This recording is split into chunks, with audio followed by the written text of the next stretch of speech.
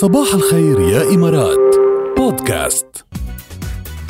لحظة نغير لكم موسيقى نحط لكم هاي اللي بتحبوها كتير انتوا. هيدي ستوري كنا عم نحط لكم اياها على الانستغرام يا جماعة، فيكم تشوفوها، وهيدي الموسيقى اللي انتم بتحبوها. ها اوكي. بيرا بام بيرا بام بيرا بيرا بام بام.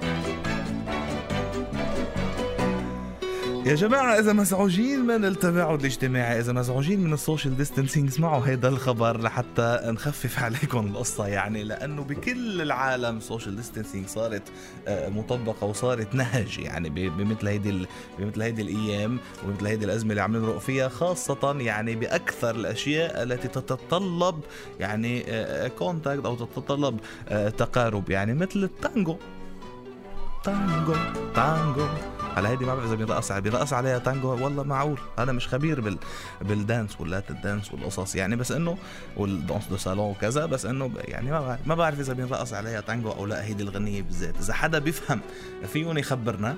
بس بتعرفوا في جملة شهيرة جدا بالعالم بتقول it takes two to tango، ما هيك؟ يعني بدك اثنين، بدك شخصين لحتى تعمل رقصة تانغو صح. التانغو الأرجنتينية والرقصة المعروفة جدا بالأرجنتين اللي كل شعب الأرجنتين بيرقصها وبينافس فيها السامبا البرازيلية. هلا فيروس كورونا يلي أصاب أكثر من 3 ملايين شخص حول العالم تقريبا، وصاروا عم بيقولوا حسب إحصاءات قريتها اليوم أنا أنه صار في أكثر من 1,000,000 متعافي بالعالم، وهذا خبر حلو كتير. كمان نشوف البرايت سايد أو نشوف الشيء الإيجابي، الجهة الإيجابية من الموضوع.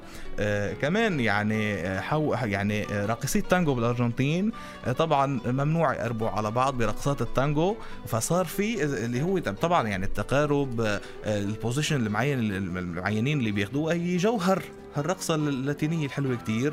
ولكن عم بيقولوا انه ببيونس آيرس بالعاصمة الأرجنتينية عم تستمر ممارسة رقصة التانغو بزمن العزل من خلال الانترنت، كل حدا من مطرحه وكل حدا من بيته، مش انه تباعد متر ومترين، اونلاين يا جماعة، من مكان لمكان، من مدينة لمدينة، من بيت لبيت، عم يقدروا اونلاين يعملوا رقصات تانغو حلوة كتير. it takes two to tango، حتى لو كانوا هالتو موجودين اونلاين مش على ارض الواقع، وحتى لو كان بيفصل بيناتهم مئات من الامتار.